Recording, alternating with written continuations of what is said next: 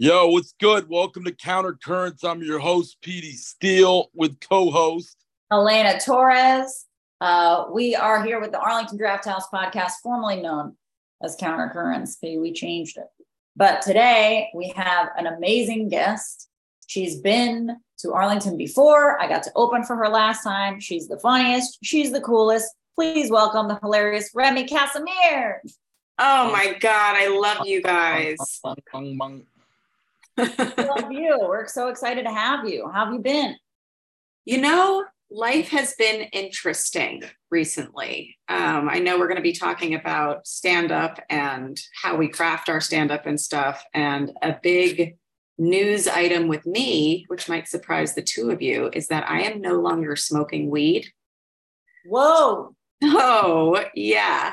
Whoa. I know. So now I have to rework all of my weed content basically to like past tense.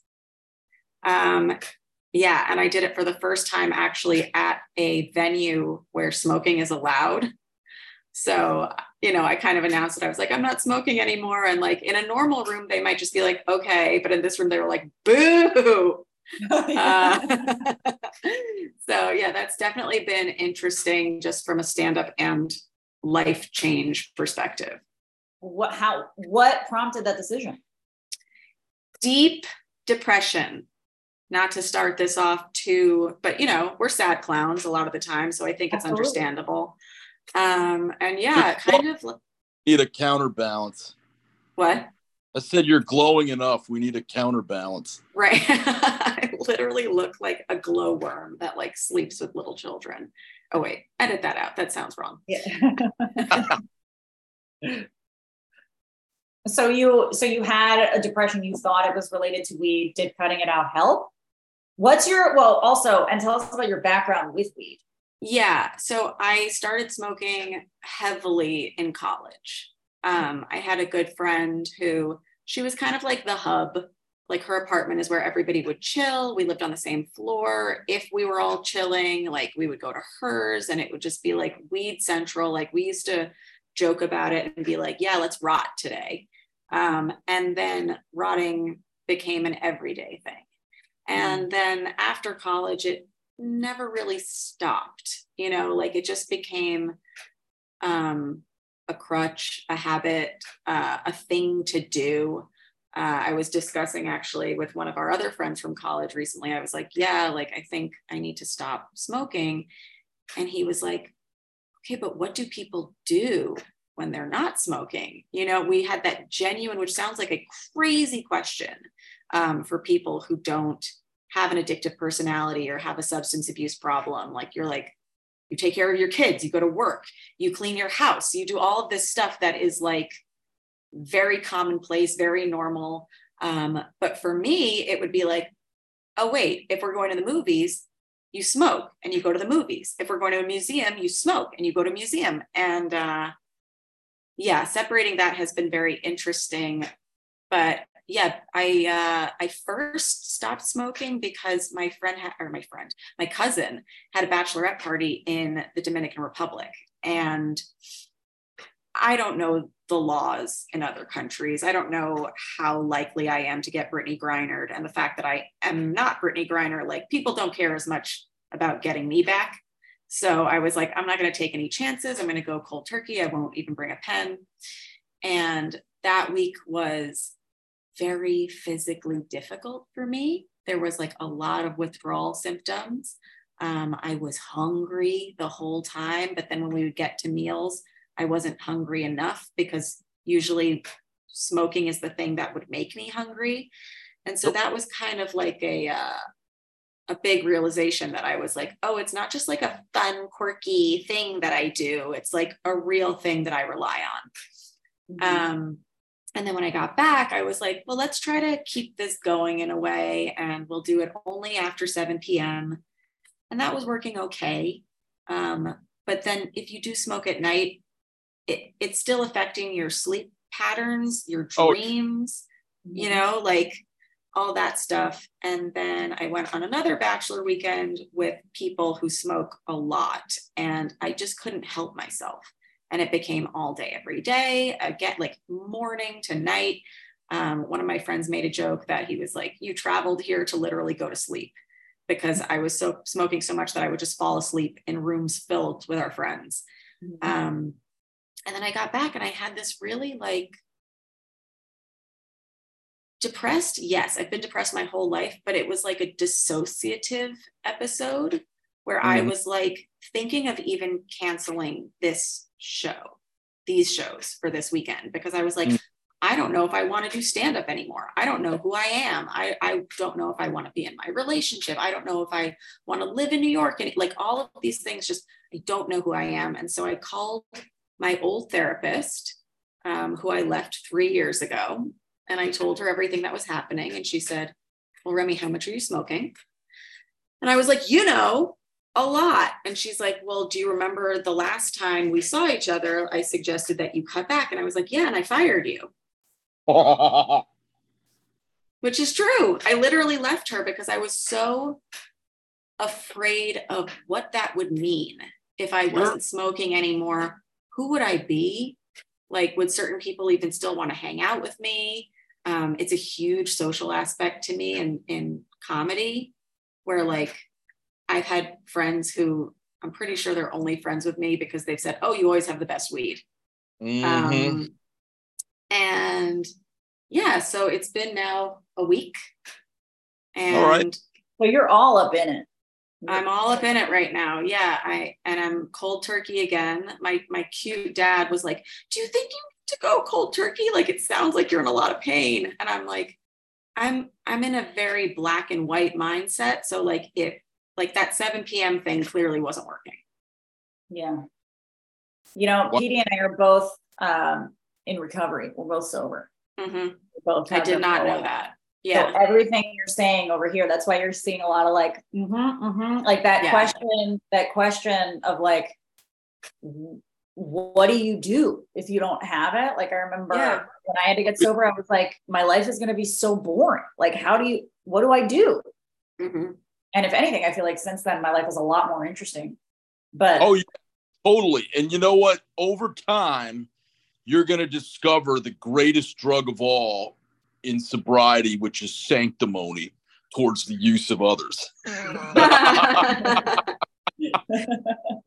I'm kind of kidding. I'm kind of not. But the thing is, first of all, really seriously, congratulations, because I remember how hard that was and thinking those same exact thoughts. This was actually a good wake up today for me in terms of recalling that, because it was pain, and it's like you said, it's dissociative. You go into kind of like a fugue state where you're like, holy shit, like, are these my friends, or are they just using me for this, or like, I'm so happy I quit long before I ever did comedy, because I see other comics going through these things. And I can say this, it's very hard, I think, to quit doing comedy, but I think being active in addiction in comedy is worse. Just open yourself up to continuous fucking problems, interpersonal drama, and just not knowing who you are. And I think the key to sobriety, it's like Meatloaf, like you could do anything for love, but you can't do that. Can't do that. Yeah. Eventually, you figure it out. It's just a practice makes perfect kind of thing. And I mean, I'm 17 years sober now. Oh my God, mazel. Thank you. It was a couple of weeks ago. I could tell you that it does get easier and it does get so much better. And I don't even think about it anymore. That's the crazy thing. I never saw in early recovery, or when I was in active addiction, a day when I would not think about it, like hardly ever. That seems so foreign to me. But that will come. Yeah. So keep it up. Yeah. Thank you. You're all up in, I think, the roughest time. And it's honestly like, this is going to sound terrible, but it's like that first, if you keep it up, like that first year is weird, because you start seeing like sort of the longer term effects without it. And you start, I mean, the people thing is real. Like what you're talking about with friends, like that, that's real. And it's kind of like a life cleanse in that sense, where, and you can't get booked on weed shows anymore because you're a fucking narc. Petey, do you get booked on weed shows? I don't. But I've maybe done one or two, but everybody kind of knows that I'm too much of a dick about being sober. So yeah. I'm not really, but I kind of. It's weird, It's strange because like I have people very close to me who have said like, okay, but I'm not going to stop smoking. Is that okay? And I'm like, yeah, like, of course it is, because like you didn't have this episode. Like I also don't drink. I haven't drank in a long, like I'm not sober from drinking. I don't have an addiction to it. I just puke and cry every time. So I was like, maybe not the best. Right. And I don't make anybody feel bad about drinking. It doesn't affect them the same way it affects me. Yeah, right. But just don't be surprised if other people get weird about it because but usually it's people who have a thing with it, their own issues. They don't want to do it around you. Like I found out, I mean, this is late. I've also been sober for like 15, 16 years, since 2008, wow. however long that is. But there was this girl that I met, and I'd been sober for a long time already. And, like we were friends, but like she would never like invite me to stuff. And I just thought it was kind of weird. And then I found out from someone else, it was like, oh, it's because you don't drink. And I hadn't even thought about that. Yeah. You were like, it's because I'm annoying. Yeah. I just figured it was my personality. Yeah. Somebody was like, oh, they just didn't know. This girl just didn't know and didn't want to invite you because didn't know how to act around someone who's not drinking. Right. Yeah. Even on these, like I've been watching Housewives Ultimate Girls Trip. And there was an episode last night where they had like a cocktail making event. And one of the women, Leah, is sober, and they had a mocktail station for her. But she had to be like, hey, you guys will have a mocktail station for me, right? Like you don't want to be the person that's like, hey, remember me and like my accommodations. Like, I think that's where a lot of my smoking comes from, is anxiety and not feeling like I fit in. So like, it's like another level to that. Have you done a road date? I mean, it's been a week. So have you done comedy or a road date with? No, literally, you guys, I this is the first one I've booked in a long time. And I don't know if this is just tied to smoking or how I feel about myself, but I've been having a tougher time just putting myself out there in general. And so this date, like even booking this weekend, was like going to be my big foray back into doing road stuff. And then, after I was like so depressed that I was like, I need to cancel DC or Arlington, and now I'm like, well, that's stupid.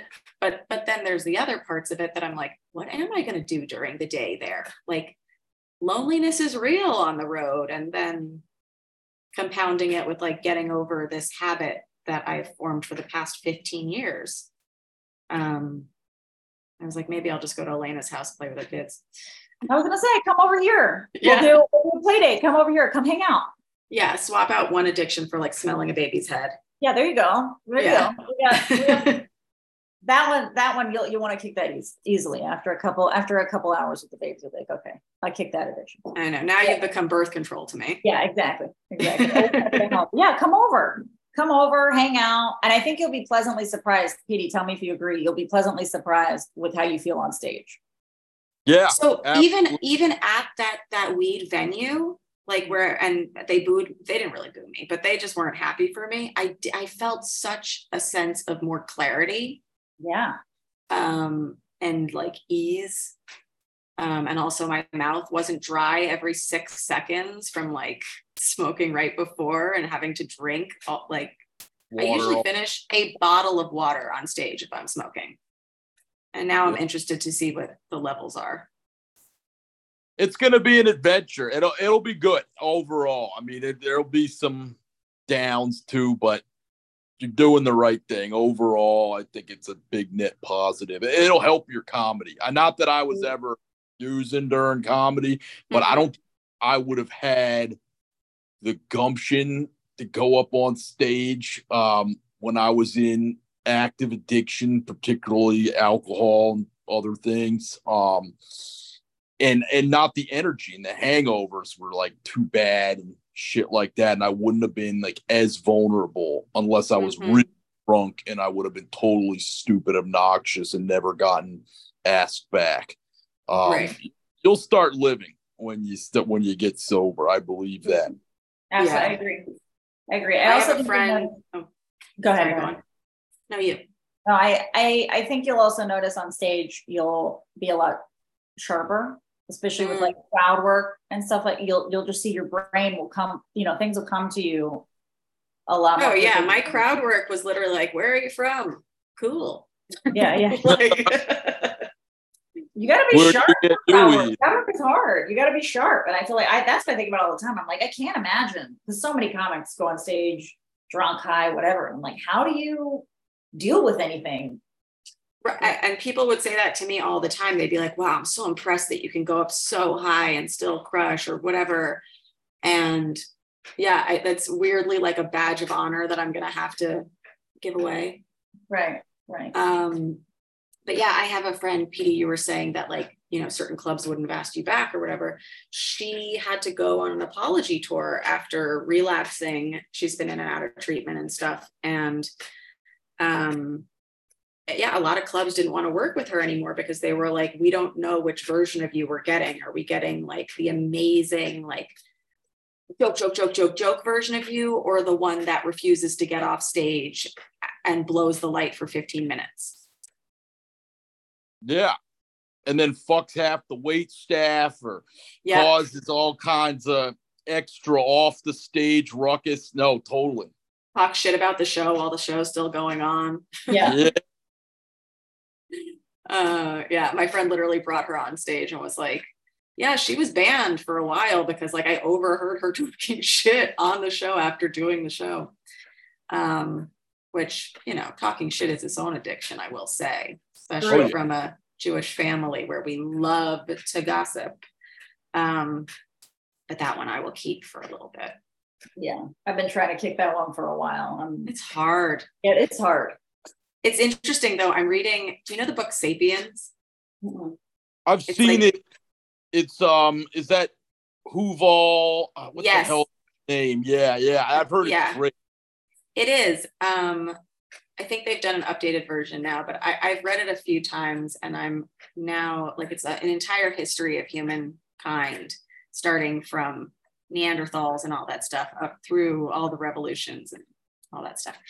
And I'm at the section right now where they're talking about like the benefits of gossip. Yeah. And how gossip is what separates us from the animals. And I'm just like, well, this is why I love Bravo. It's anthropology.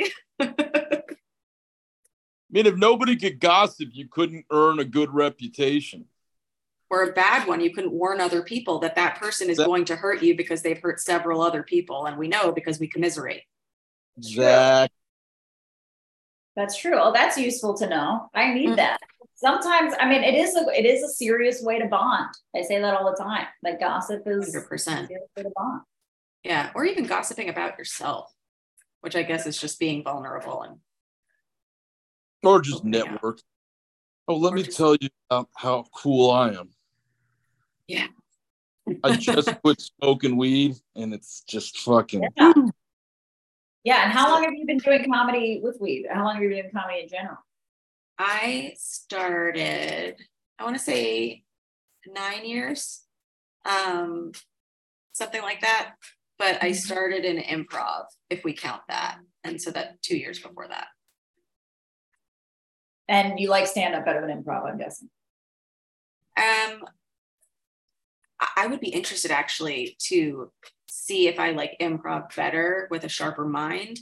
But my biggest issue with improv was you never know whether you did a good job or the team did a good job, or you did a bad job or the team did a bad job. And then another part of it was just scheduling. Like if somebody wants me to do a show tonight, I can go, yeah, I'm free. Whereas you'd have to call the whole team and they'd be like, what? No. Yeah. I tried improv for a little bit too. And it was, I realized stand-up was for me when I would like give someone a suggestion and I was expecting them to do my own idea back, and then they would do something else and I'd get pissed off. And I'd be like, yeah. Yeah. Especially like I'm a very like, micromanagey person when it comes to stuff that I'm doing. And you really have to let that go if you're doing improv and just like trust the group. I'm like, trust who? Trust anyone? I trust no one. Yeah. Yeah. And a podcast was a big part of your stand-up, right? Well, that helped your stand-up. Tell us how that worked out. Because you started podcasting kind of before everybody started podcasting a little bit, right? See, it's so funny. I started my podcast in 2017. And I don't think I launched it until 2018. And I remember in that time being like, the market's already so saturated. Like, why does it need me? But I did see a lot of comics getting more work because of their podcasts. And I was like, oh, that's like a good vehicle to like do that. And a separate thing about my podcast specifically is that I had never had an orgasm at the ripe old age of 28 years old. I really wanted to learn how to do that. So the obvious thing to do was podcast. And it's called How Come? And I used it as a vehicle to learn how to do that. But also it got a lot of notoriety because no one was really talking about like a lack of orgasms. There were a lot of podcasts talking about sex and, that stuff, but nobody was talking about like the deficiencies. It felt very embarrassing. I remember I recorded the first few episodes in August. I didn't release them until December because I was so scared that no one's going to relate to me. People are going to look down on me. Men are going to flood my DMs being like, I'm what you need. And tell us about how was that initial reaction when you did release it finally? Amazing. It was like the most supportive thing I've ever seen. And a lot of people came out of the woodwork just being like, oh yeah, same as me. Like I thought this was normal. Like I think a lot of us don't have like amazing sex education because like there's not too much, or there wasn't too much research into female sexuality for a long time. And all of sex ed was just like, okay, this is how you have a baby. This is how you don't have a baby. Also, guys are going to get this thing called blue balls and it is bad. Yeah. Make sure that doesn't happen. Make sure that doesn't happen or you are evil. Yeah. There was nothing about like real quick pleasure. Yeah. Remy, reference on this because I was talking with Elena about this yesterday. The scope of the problem. Now, isn't it something like a third of women who've never had an orgasm? I would have to go back and check that data, but the very interesting stat, it's called the pleasure gap. And it exists within heterosexual couples where the man will usually get off like 99% of the time. And then the woman, it's somewhere around like 70 maybe, whereas in gay couples with men, they're both coming like pretty much a lot. And also with gay couples with women, they're coming a ton. So it's not something to do with the female body. It's something to do with the way that we've been given like a heteronormative sex script. The fact that like, I don't know about you, Elena, but I was raised like, you're there to please the guy. Like sex is a way to get the guy. Be as sexy as possible and your pleasure doesn't really matter. I grew up in Latin America. So was it the Latin American? Yeah. Oh my God. Big on like, you want to be the sexy version. That was like what it was very big on like, society. I grew up and talk about a gossipy society, it was very gossipy. Like you had to be very careful who you had sex with, who you didn't, because it was all about, it was so much about tainting your name. Like, pleasure was way crushing your flower. Yes. It was like so far down the list, you enjoying sex was so far down the list. Yeah, no, you wanted to be the person that, I don't want to have sex. But with you, and then transform into this highly sexual being in the bedroom. And it's like the dichotomy of that is impossible. Yes. And I always wanted to bang everybody, but then, I didn't want people talking about it. Right. For fear of ruining a reputation. And now I'm like, how stupid is that? Yeah. I know. Well, it's insane. the pleasure gap, like ratio wise, kind of mirrors the wage gap you hear about. Yeah. Interestingly enough. Yeah. 70, Mind the gap, as they say in London. Yeah. And then, so did the podcast help you? Like, did you have an orgasm? Did it educate you on how to do it? Girl, I blew my load episode 6. The podcast should have ended. Yeah. Oh my God. Forgive me if I'm asking too many details. On your own or with someone? No. Imagine me being like, wait, I'm not talking about that. Yeah. I don't know. Yeah, it was by myself and it was with, I'm so sorry for the sound of this radiator. There's another radiator, or not a radiator, AC that's dripping on mine. And that's what those sounds are. So if anybody is having misophonia, I apologize. It's pissing me off too. But the thing orgasm. What? The radiator's having an orgasm. For sure. And it's extended and it's multiple. And I'm happy for her, but I'm also like, shut up. You're too wet.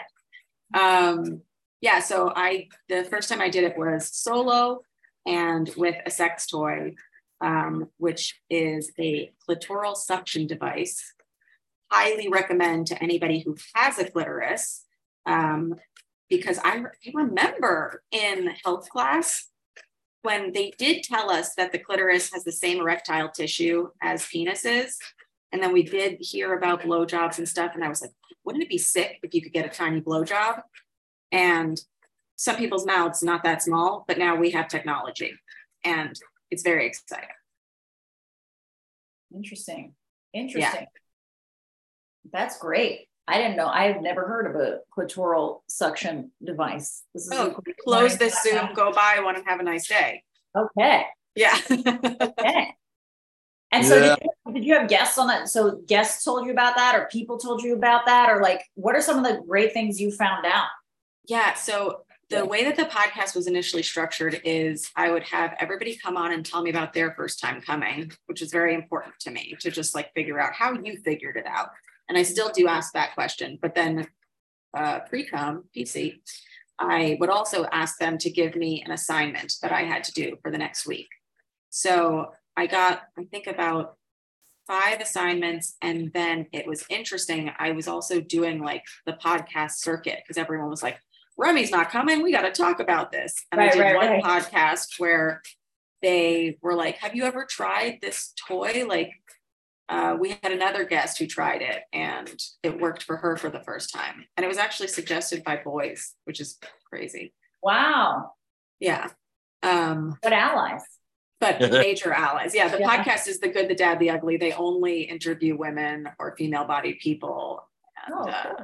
Yeah. And I call her my big, but the person they were talking about was Rachel Sennett, who had never had an orgasm until she used this thing. So they were like, you should try, and voila. Wow. Mm-hmm. That's awesome. Yeah. And it was almost instantaneous as well. That's yeah. I'm gonna go get me one of these now. Yeah. And do you find do guys, well, I know you have a boyfriend, but are guys ever intimidated by that about you? Because now do people look at you as like a cum expert? Yeah. It was weird. The first 2 months, even somebody called me like a sex guru. And I was like, no, the point is that I'm not good at it.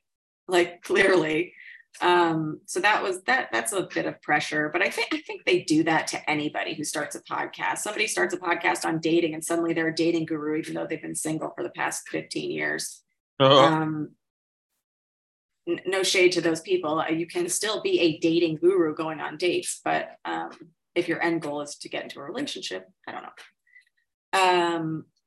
But yeah, I still have had people reach out who didn't listen to the entire podcast and offer their services, which I hate.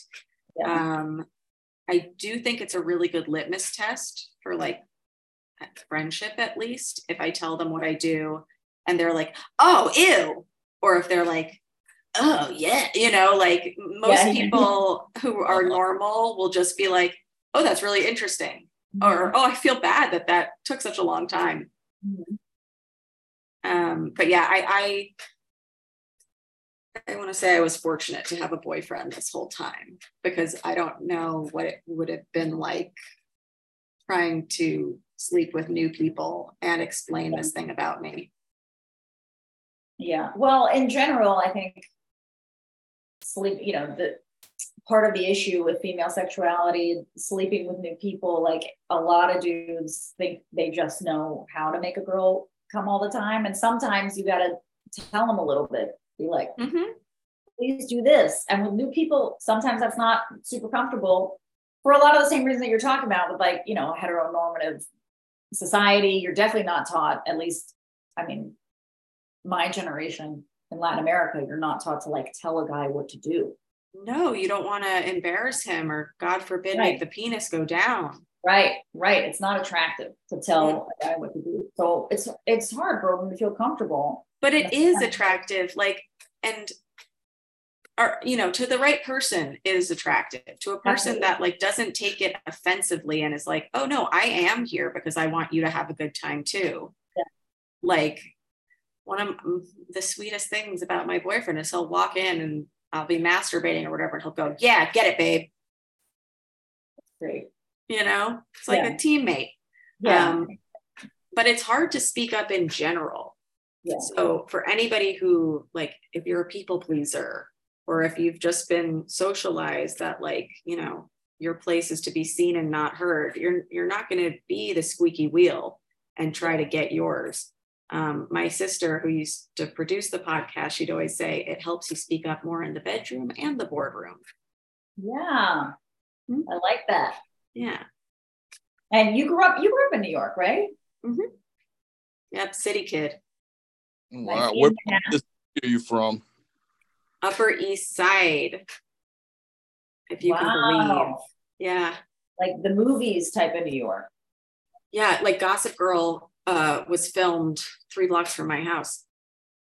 So how is that, you know, you grew up in New York, was it in that Upper East Side sort of scene? Like my question is, growing up in that to comedy, like those are two very different worlds in the same city. Oh my God. I would walk by the comic strip with a bunch of my friends and I'd go, oh, you guys, can we go in there? Like, it'd be really fun to watch a comedy show. And I'd be like, ew, like, absolutely not. That's so weird. And I got a similar response when I started comedy. It was just like, why would you do that? It doesn't make a lot of money. You're really putting yourself out there. We don't think you're funny to begin with. No.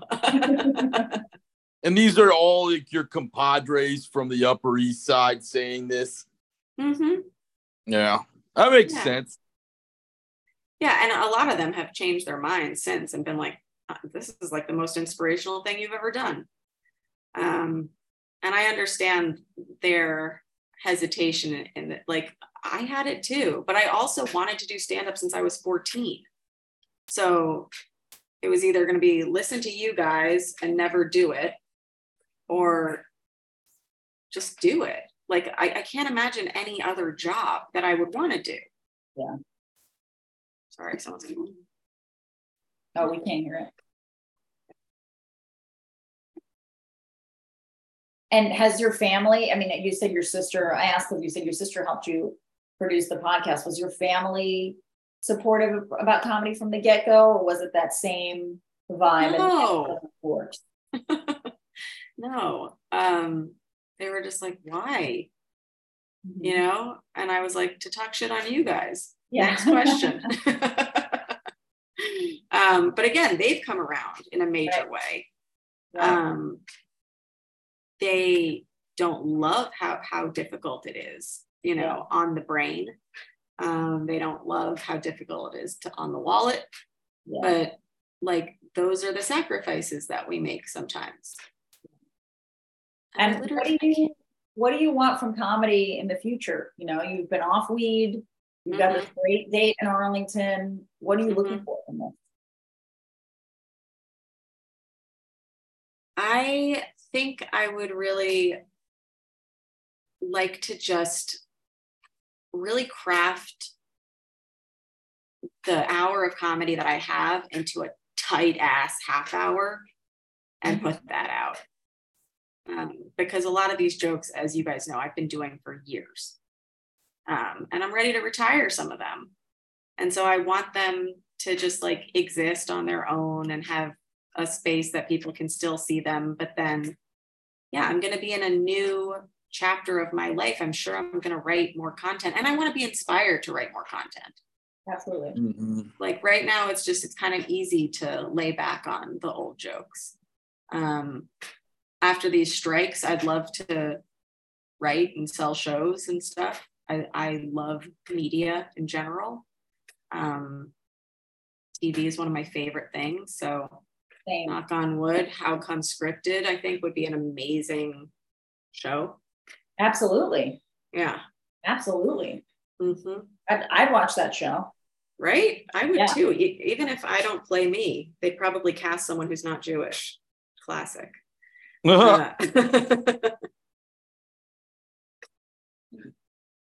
Hopefully we find one who is. Is there any study you know of in terms of like, I don't know how to phrase this, the orgasm problem or the pleasure gap in terms of like ethnicity or religion or anything like that you know of? I don't have stats for it, but we have done episodes on different religions and sex. Mm-hmm. And I know that we did one with John Fugelsang and Christian Finnegan called Two Christians, which has really helped people who grew up in that faith, because there is a lot of misreading of the Bible that would make you think that sexuality is wrong and bad and punishable. And John's dad, I believe, was a reverend or somebody who worked in the church in like in a big capacity. I'm sorry, I don't mean to be a stickler, but that is actually a titular adjective that a lot of people say is a noun all the time. Like, the reverend, like he is revered. It is a title, but it is also an adjective. I don't know. Anyway. Okay, sorry. No, he was a religion guy in the church. And so John has a lot of information on like what the Bible actually means by certain things. And I know that episode helped a lot of people. Yeah. Yeah. That's really interesting. Let me ask you about this too. How is quitting weed? Has that impacted anything in terms of that? So I have actually been in like a sexual slump, I feel, for like the last year and a half. Okay. And I think it has something to do with depression. Mm-hmm. And also my boyfriend has suggested that like, he's like, you just did a lot of coming in the beginning. Like you were like a 15-year-old, like me, like when I first started doing it, it was all day, every day. And then he's like, and then it kind of peters out. So like you were just having that later on in life. But yeah, I'm trying to get my mojo back because it's not been good. I don't think it has to do with, I mean, maybe the weed was stopping it. Sure. Weed, I mean, I don't know if this is an official point, but I think weed does fuck with your mojo in large amounts. Yeah, I can see that. Yeah, it makes sense. Just like so you might find that. I mean, there are some people though that'll smoke and it just puts them in this like amazing state where like their head isn't moving a mile a minute and they can actually like devote time to their body. And it's really like, it's like a whatever works for you situation. Yes. Mm-hmm. But that's not how I was using it. I was using it from the crack of dawn to going to sleep. Yeah. It wasn't like, ooh, let's have some CBD lube and really get into it. Yeah, you were using it just to function through life. Yeah, just to ignore life. Yeah. Yeah. Well, we are a little smoke Band-Aid. Yeah. We are very proud of you over here. You came to the right place. I know. I'm so happy I got to speak to you guys about it. Yeah. Whenever, and we're here anyways, whenever you are having a moment, these are the right people. You can call us anytime and be like, I don't know, man. Like, yeah. I don't know how doable this is, how not. And by the way, it is a work for everyone. I'm not the kind of sober person that's like, stay sober no matter what. That has been what's worked for me long term. Mm-hmm. When I first got sober, I didn't think that I'd be sober for so long. But it's just, as an extremist, it's been a lot easier than a lot of other things in life. Like food was a struggle for me for a long time because you can't not eat. Oh my, yeah. I don't know if you guys know about my other podcast, Diet Starts Tomorrow, but it's an unlearning diet culture podcast. Yeah. And that has been kind of strange because this whole time I've been running it, I've, been trying to put less of an emphasis on my body and less trying to be skinny and all that stuff. And now with the lack of weed, I am eating less and I am losing weight. And I'm trying to not be too happy or too upset about it, just be okay with it. Right. Which is really fucking hard to do. That I think the food thing after cutting out alcohol and drugs for me was like some of the hardest ones because that's balance. Yeah. And like that never goes away. And so it was almost with that a comfort to just like, hey, with alcohol and drugs, I can just never, ever do it no matter what. And do that in a really extreme way when everything else in life is about balance. Mm-hmm. You know what I mean? It's almost easier just to have one thing that's like off limit. Yeah. No matter what. Right. You don't need weed as sustenance. Right. Food, it comes up every day. Sure. It's one of my least favorite things. Like I love food, but I'm like, I have to feed myself again. Yeah. You have what a chore. Yeah. You have to like come in contact with that choice multiple times a day, every single day. Yeah. And every time it's an active choice that you're making. And it's hard to get your brain off that. It is.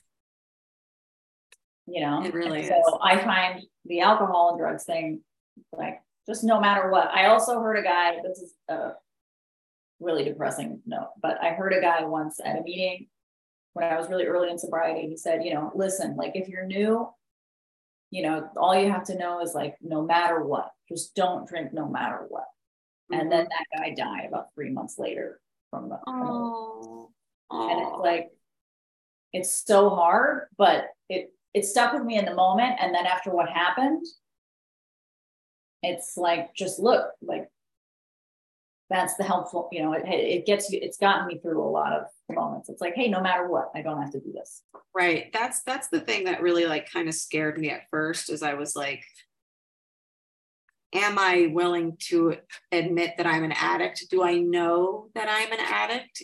Like there are some people who can genuinely just cut down.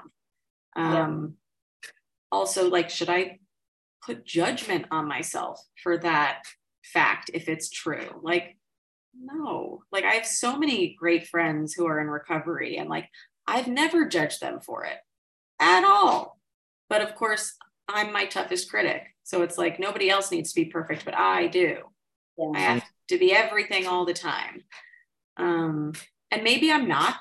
Maybe I'm just a habit former. Maybe I just have extreme oral fixations. I'm still not giving up the, vaping yet, because one thing at a time. But I've been traveling around with an emergency joint in my purse, which some people might say is really crazy and counterintuitive. And some people might be like, yeah, you might need it as an emergency. I don't know what the emergency would be. I think it would be extreme tummy ache. But sometimes, but I think it's almost helpful to have it too. It's almost like, this is a poor analogy and much less, but I go on stage with my phone all the time and I leave the screen on it not to freeze with my set list on it. Yeah. Never one time have I needed to go into my phone and look at my set list. Never one. It's a security blanket. But having it there makes me perform better. Yeah. And also having it there and getting through the day and not using it, there's something that feels really powerful about that. Totally. Because I'm like, I did have the option all day and I didn't do it. Totally. Yeah. So I like that method. And like you said, it doesn't, you're not in the space where it's like, oh, you're an addict, you have to stop forever. It's like, just try whatever works for you. And everybody's different. I've known plenty of people who did the full-on sobriety thing, went to rehab, and then years later decided to start drinking again, or maybe smoking a little bit of weed again, and the usage was not the way it used to be for whatever reason. So I think any sort of black and white view on it. I used to think of, not that I want to have kids or anything, but, you know, as a person that's raised as a woman, I think you are raised to want those things. And I just remember thinking, well, I can't have them because I couldn't quit smoking to be pregnant. And now it's like, okay, well, at least that's not the reason. Like, it's just like, I don't want to. Yeah. By the way, better reason. That's perfect. Now. Yeah. I would say that in meetings, how like everybody in there is always talking about their goals, and they're generally pretty conventional. They're like, I want the home, you know, the spouse, the kids, you know, a job, money. And I was like, I have anti-goals. I want like no wife, no kids. I do want money. But you know, and they would look at me like, oh, you devil, you know, but like, hey, that's fine. Just that's kind of one thing that empowers whatever your unorthodox behaviors and goals are, is the fact that you didn't drink or use that day, no matter what, you know. I can do what the fuck I want. Also, I think like it's so good when people who don't want to have kids don't have kids, because what's worse than a kid that wasn't wanted? Exactly. It sucks for them. Yeah. Yeah. Speaking of kids, do you hear my birth control on the other side of the store? Sorry about that, everybody. No. Yeah. Hi, baby. That'll go away. That'll go away in a second. Anyway, sorry about that. No. Do you guys funny. As you're talking about not wanting kids, one's knocking on the door. See, okay, I will take that back. I do. I want them. I want to be in the place where I could be a good parent. But right now, I don't think that that's a thing. And that's okay. Well, you just got to be, I mean, I think we're all different types of parents than you originally planned. But it is important to be in the right headspace. You know, it's always different than you're ever going to think, but you know, it's a choice.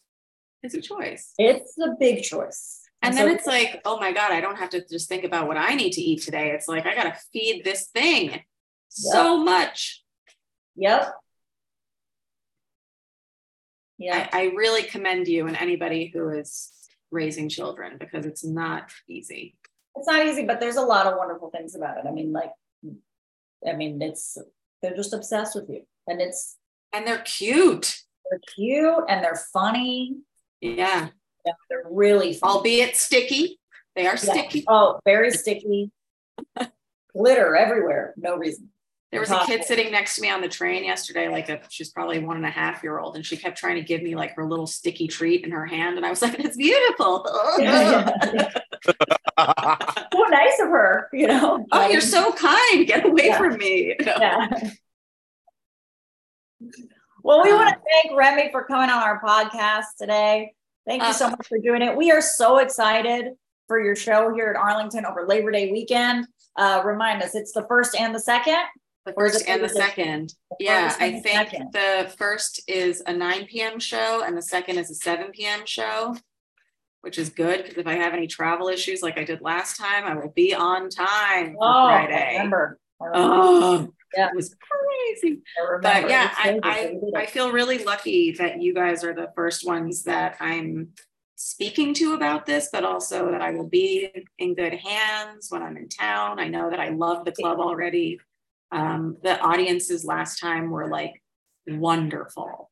Yeah. Just really, really nice people. So thank you guys for giving me the space to chat about this and do some new sober stand-up. Yeah, we're so excited for you. Thank you so much. Anything you want to let the people know about? Where can they follow you? Where can they find you? Follow me. I live, or actually, no, I'm kind of doing a little sobriety from Instagram right now. But if you do want to follow anything I have going on, I do post on Instagram, Twitter, Facebook, TikTok, Remy Kassimir, pretty easy. If you are having a difficult time in sex, whether it's you can't come or like you just want some other aspect of your sex life to feel normalized. Like How Come's been running for 5 seasons now. So it's way, way more than just orgasms now. It's everything. So How Come spelled the way that you think. And if you're working through body stuff, come check out Diet Starts Tomorrow. Awesome. All right.